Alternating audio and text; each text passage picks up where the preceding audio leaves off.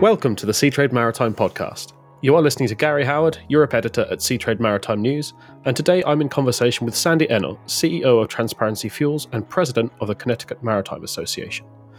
Sandi and I talk about the current state of the bunker industry, its role in decarbonisation, and the particular challenges facing the North American market. We also have a little look ahead at CMA Shipping 2023, which is taking place in Connecticut from March 21 to 23, 2023. As ever, I started by asking Sandi to introduce herself. Yeah, hi Gary, thanks for having me today. My name is Sandi Ennor. I'm the CEO and founder of Transparensea Fuels, a US-based bunker fuel company based in Connecticut.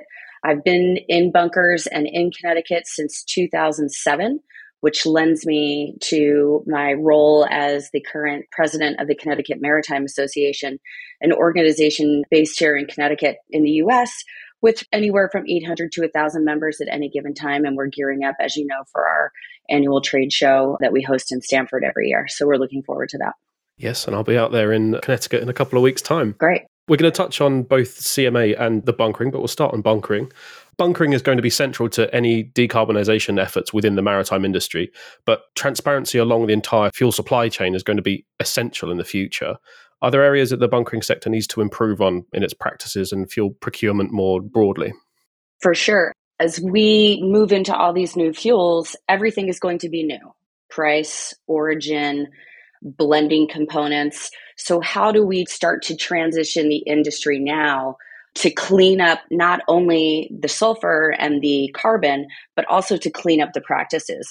I think that transparency has always been important. We're just not accustomed to receiving it. I think there's not a lot of trust in the bunker industry in general. People always think that somebody else is out to get them or take advantage of them. And it's unfortunate. So I think that there's really a lot of outdated practices that need to change.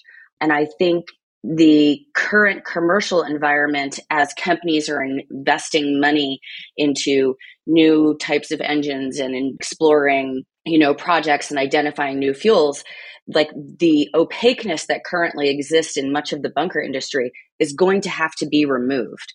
Fuel suppliers are currently in a position now where they can push back on any counterparties or entities that maybe are not representing their supply models or their operations accurately, which I think is a unique opportunity. You're not going to be able to just have a junior broker with no education come in and just pop in and start trading or broking fuel. There's going to have to be some education on new fuels, best practices as we move forward. So I think that the themes of collaboration and cleaning up sort of the practices that have been allowed to exist across this bunkering landscape when it comes to quality, pricing, terms, we're sort of in a position where I think all of these things can change. And these themes seem near universal across the maritime industry, wherever our interviewee is from.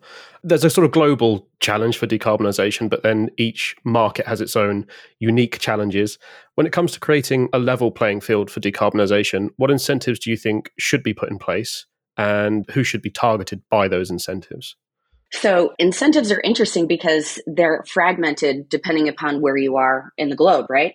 Like look at in Europe, there's a lot of incentives for biofuels in the Netherlands, making Rotterdam a pretty big hub for biofuel bunkerings. However, in the US, it's very interesting to see that the government here has passed a lot of legislation that's supposed to be pro-investment in cleaning up emissions and allowing these companies to invest in developing some of these fuels. But none of those tax incentives trickle down to maritime, which I think is interesting. Some people feel like the US government is actually trying to blackball the maritime industry in the sense of the tax incentives are available for land-based, so trucks and rails.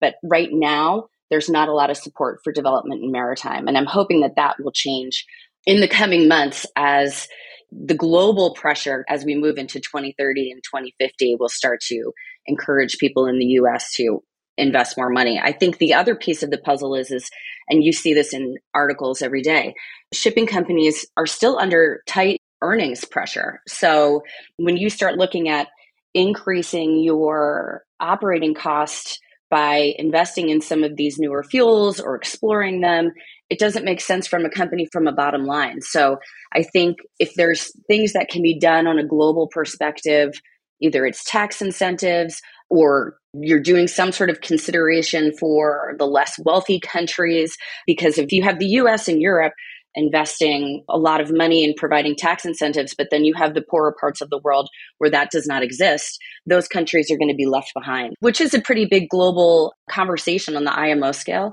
or the IMO level, where they're really pushing to try to figure out how you can equalize it. The answer doesn't exist yet.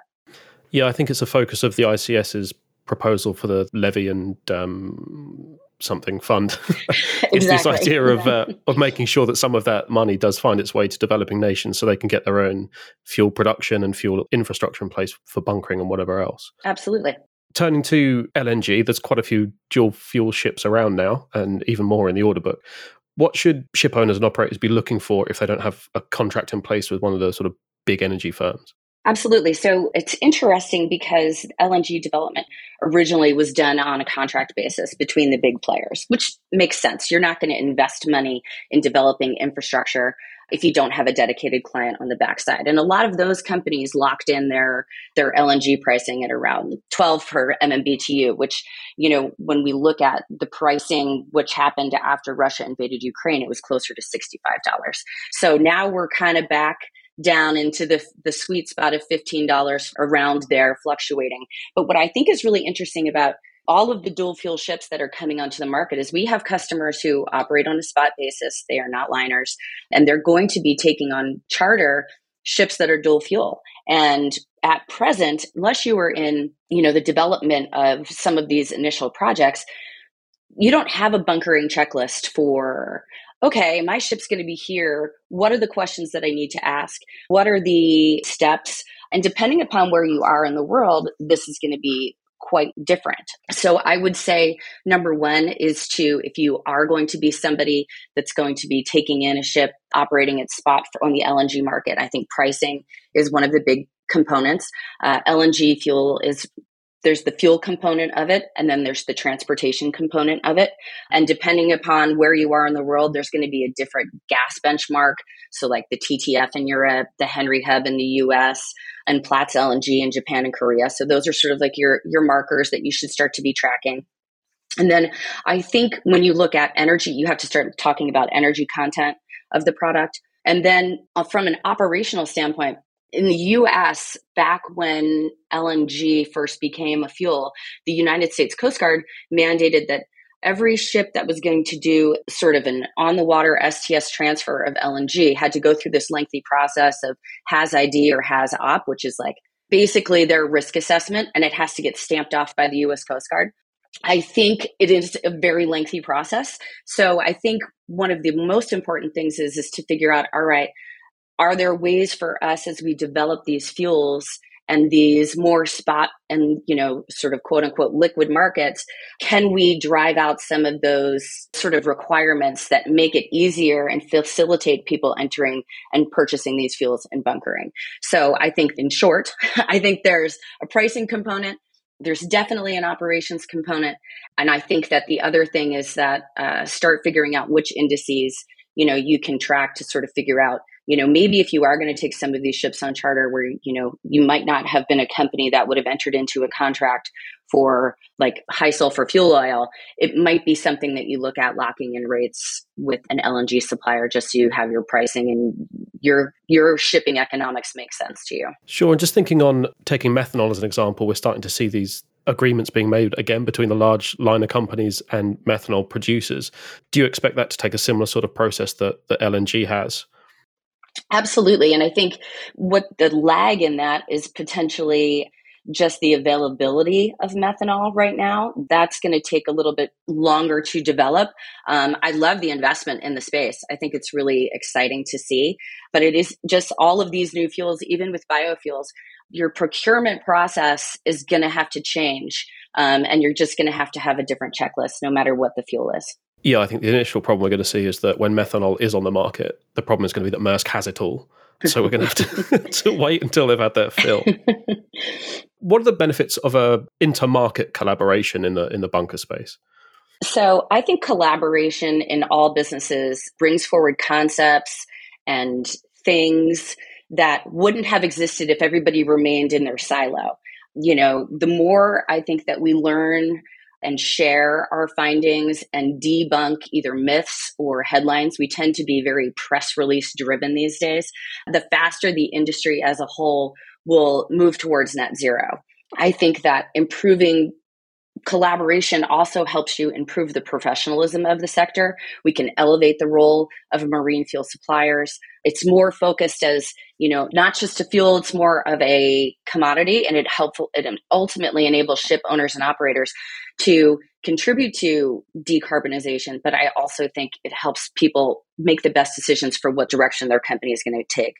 I think collaboration is also important from the sense of how much more technically proficient not only the folks on the ship, the crews are going to have to be, but your procurement team is going to need to be. And I think it moves bunkering or fuel procurement or energy procurement from the level of, where it's essentially your operators are buying the fuel. That could stay the same, but there's going to have to be some sort of an elevated position within companies. And I think the only way you start to figure out what that looks like is by talking to your engine manufacturers, talking to your fuel suppliers, talking to, the DMVs out there, and just trying to put together accurate information that's not necessarily a myth or somebody trying to get, investor financing or something like that.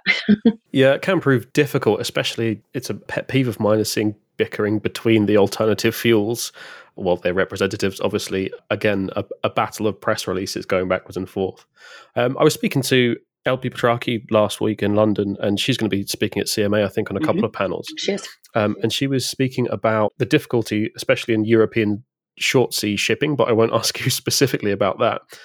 But the trouble of renewing the fleet in that area because there's not necessarily the infrastructure in place to support new fuels. How does this collaboration play into planning for future engine investments and return on investment and that sort of thing? I love this question because I think people think there's like one answer, because we live in this like TikTok fast-paced world. But what I think you're going to see is a circular 3-step process, basically, where in part number 1, which is what we are right now, we understand the regulations, we're evaluating alternatives, and we're identifying the barriers to overcome. And then you move into the second phase of that, where you're exploring what supply options actually exist, the infrastructure, who are the suppliers, what are the purchasing terms. And then each shipping company is going to have to decide which ones they want to implement or bring on board.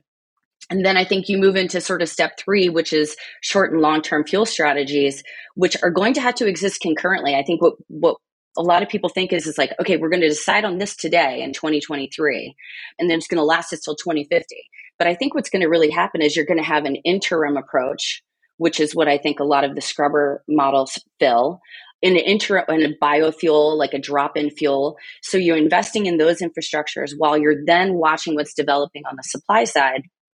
And I think it's going to change several times. So I think what companies are investing in right now is not necessarily what they're going to be investing in come 2031. Because the more we collaborate and talk, I think the faster these new technologies are going to develop. Absolutely. And then speaking about the modern day, but also looking ahead at those changes, how does having a bunkering partner like Transparensea sort of bring value to customers in that market? So I think it's all in the name, transparency. We are proud to be exactly that, be clear, responsive, ethical, professional. And I have a team of really knowledgeable, experienced brokers and support staff that are totally committed to making sure that the needs and priorities of our owners, along with the needs and priorities of our suppliers, are matched up, that there's no hidden agendas, that everything is very clear. I think marine fuel purchasing is not just about price. It's never just about price. Operations hiccups or spec problems can cost companies a lot of money. So where you might have been able to save per metric ton pricing, you're going to lose it in the end if you're just going with the cheapest. So I think what our team is focused on is being a team player. What I think ship owners need is to have somebody that's maybe outside of the day-to-day operations of the ships that are watching the market and are paying attention to what's coming up and who the players are. And because we're totally independent, we're not swayed one way or the other. And our focus right now is to develop. We have a program called TC Green, which is our alternative fuel support program. And we're doing consultancy projects for companies, which I think that how we develop what we were talking about before, about developing those bunkering checklists. What are the processes? We're looking to be the experts in that and also do our part in making the whole process transparent and cleaning up sort of the opaqueness in this bunker market through that program and through our clear and ethical approach to procurement. And then just switching hats for the final question, we have CMA Shipping coming up very soon, and you are president of the Connecticut Maritime Association. Could you tell us a little about the show from your point of view, your experience of it in the past, and if you have any sort of particular favorite events or sessions coming up this year? Absolutely. So I've been in the CMA since I moved to Connecticut in 2007. I had been a Navy helicopter pilot and then got out of that and logically went into marine fuel brokerage. So the CMA has always been near and dear to my heart because it's an organization that really tries to bring people together across the maritime landscape in New Jersey, New York, Connecticut, but also globally. And I love this year's theme of collaboration for transition. I'm really looking forward to celebrating our Commodores, Cesare and Paolo D'Amico, who I think, because they border tankers and dry bulk and their commitment to decarbonization, coupled with their support of the Connecticut Maritime Association through their Stanford team, I think that they really personify collaboration, and I'm excited about that. Yeah, a great choice. And I think the first time that it's been a sort of double award for the Commodore hat, right? It has been, but that's about collaboration, right? So I liked the international plus the foreign, and I'm just really excited about having them here. I think that the other thing that I'm really excited about on the agendas are all of the sessions that are about educating our seafarers and how we're attracting new young talent to develop this next generation of maritime.